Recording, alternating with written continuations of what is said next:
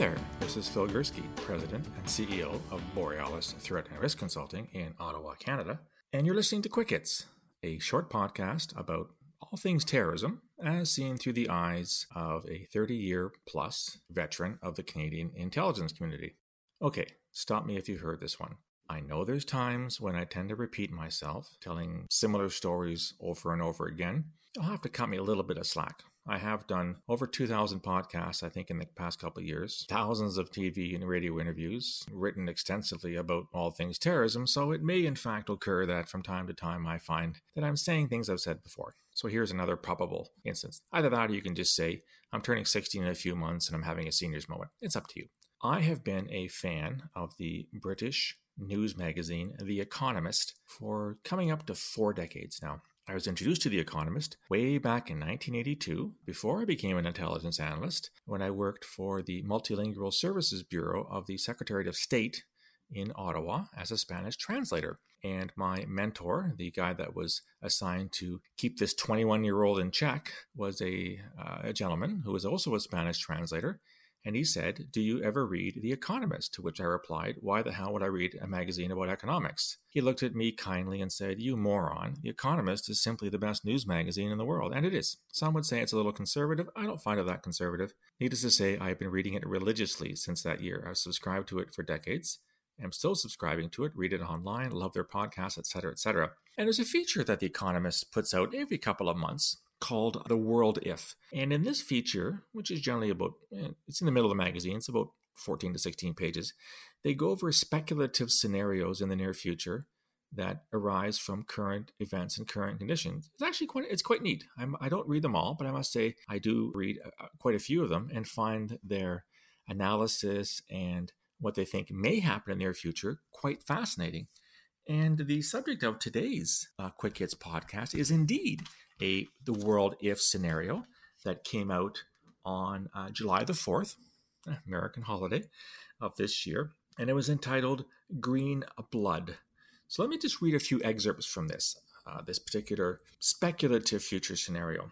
The first the world heard of the self-styled Earth Defense Army, or EDA, was in February 2028, when the Jamnagar oil refinery in Gujarat, the world's largest, ground to a halt after a crippling cyber attack. In a video manifesto, the EDA claimed responsibility for the attack, providing detailed evidence of its involvement. The group's masked leaders warned that oil companies around the world would face similar attacks, as would banks and investors associated with them. Quote, "The planet cannot fight back, so we have no choice but to fight back on its behalf." It goes on that the EDA leaders were modeled on actual attacks that were carried out by the Earth Liberation Front, or ELF, which was big behind arson attacks against a number of, if memory serves me correct, fur farms and things like that in the States in the 1990s. The EDA, in this speculative scenario, praised the activities of the ELF and other earlier environmental groups dating back to the 1970s. It goes on. After its months-long arson campaign had little effect, companies insisted they would not be cowed by terrorists. The EDA turned to deadlier measures. In May 2029, an investment banker who had been involved in arranging a $75 billion in financing for oil and gas projects a decade earlier was gunned down outside his home in London. A local EDA cell claimed responsibility. A month later, a drone carried out a powerful improvised explosive, or IED, onto an oil rig in the Gulf of Mexico, killing 15 workers and halting production for months. And the article goes on about how the FBI investigated them, but the case failed because it turns out that they were doing warrantless surveillance, where we heard that before, and that it was the undercover FBI agents who coaxed the group's members towards a violent action. Where have we heard that before? I.e., 2013 Canada Day plot in Victoria, British Columbia on the West Coast was thrown out on entrapment charges, which is complete bullshit, but the court decided. What to make of all this? Well, I find this really interesting because, you've listened to me for a number of years now, and I talk an awful lot about jihadi terrorism, Islamist extremism. I'm starting to talk a little bit more about the far right. I don't claim any expertise in the far right. I worked against Islamist extremism for 13 years at CSIS. I've written 5 books on the topic. I consider myself knowledgeable, albeit not an expert, because I hate that term, and you know the reasons why I do not use that term. So I'm a little bit reluctant to weigh in on this notion of eco-terrorism, which is sometimes also called far-left terrorism.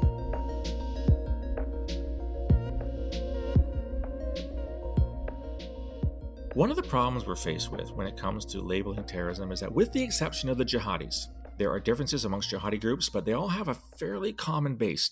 We run into immediate problems when we use terms like far right, far left, etc., etc. Those two particular brands of terrorism encompass a wide range of motives, a wide range of causes, and a wide range of ideologies. And I'm not so sure there's any coherence amongst those various groups that adopt and carry out attacks based on these ideologies. Whereas the jihadis, there's an incredible amount of consistency with jihadis in their literature, in their propaganda, in their videos, etc., etc. And yet, speaking in August of 2020, there's no question that eco-terrorism as a phenomenon is on a lot of people's mind. There is ample evidence that the global climate is changing. Global warming is a reality. People are becoming increasingly frustrated that no one's doing anything serious about it. We have a president in the United States who denies it is happening. We have a president in Brazil, Jair Bolsonaro, who he claims it's not happening. And he's not the only one. There are leaders around the world that dismiss that climate change is a reality. As a result, people who are working to slow down, reverse these incredibly negative effects on our climate and our ability to function as a planet, it wouldn't come as a surprise to anyone that they're becoming increasingly frustrated and increasingly angry. They see all this evidence piling up, and they see leaders, whether they're business leaders or political leaders or whatever, dismissing it, denying it, essentially paying it no attention. And a lot of these activists know that if we don't change our ways anytime soon, the Earth will continue to warm up in a catastrophic fashion, such that maybe life on Earth for us humans may become untenable. Or at least untenable for many parts of the world. Many sections of the globe may become uninhabitable for humans. It stands to reason then that those who are seeing their life's work ignored may decide to carry out acts of sabotage, maybe cyber attacks, acts of violence like terrorist attacks, to convince those who are in doubt, those making decisions, those in power, those who matter, to sit up and take notice. I don't know that this is going to happen. This is purely speculative on my part, much as the World If article by The Economist is speculative in nature. I just think that we have to prepare ourselves for the possibility, maybe not the probability, but the possibility that in the months and years to come, we're going to see a different form of terrorism starting to emerge, not just emerge, but become much more important, much more lethal, much more expansive, with a much greater geographical footprint, attacking a number of industries: oil and gas, nuclear, forestry, fishing, all these parts of human society that these activists have decided are taking us in the wrong direction. I hope that I'm wrong. I'm hoping that the vast majority of people who espouse these views, are very concerned about the planet, will not take the extra step and resort to violence. If there's any relationship between education and terrorism, which, by the way, there's not, you would think that well-educated people, because those on the sort of the eco front tend to be well-educated, tend to be college university grads, would know better than to embrace terrorism. Alas, there's lots of smart people that become terrorists. There's lots of people with university and college degrees that become terrorists. So you can't rule it out on that basis. I'm just hoping that the way they see the world, what they know that matters, they will not reach a point of utter futility in having their message ignored that they'll go on to use violence. But I can't guarantee that. I suppose the next couple of months and years will tell. We'll have to wait and see. That's my view on eco-terrorism. What do you think? Is it a real threat? Should we be worried about it? Should our security, intelligence, and law enforcement agencies devote more resources to monitoring and infiltrating groups caring about the environment and the possibility they may carry out violence? Let me know. Drop me a line on email, borealisrisk@gmail.com, or on Twitter @BorealisSaves. You can also find me on LinkedIn and on Facebook. If you like this content and you want to receive more, go to my webpage, borealisthreatandrisk.com, hit the subscribe button, give me your email address, and you'll receive daily updates free of charge every morning. Love to hear from you.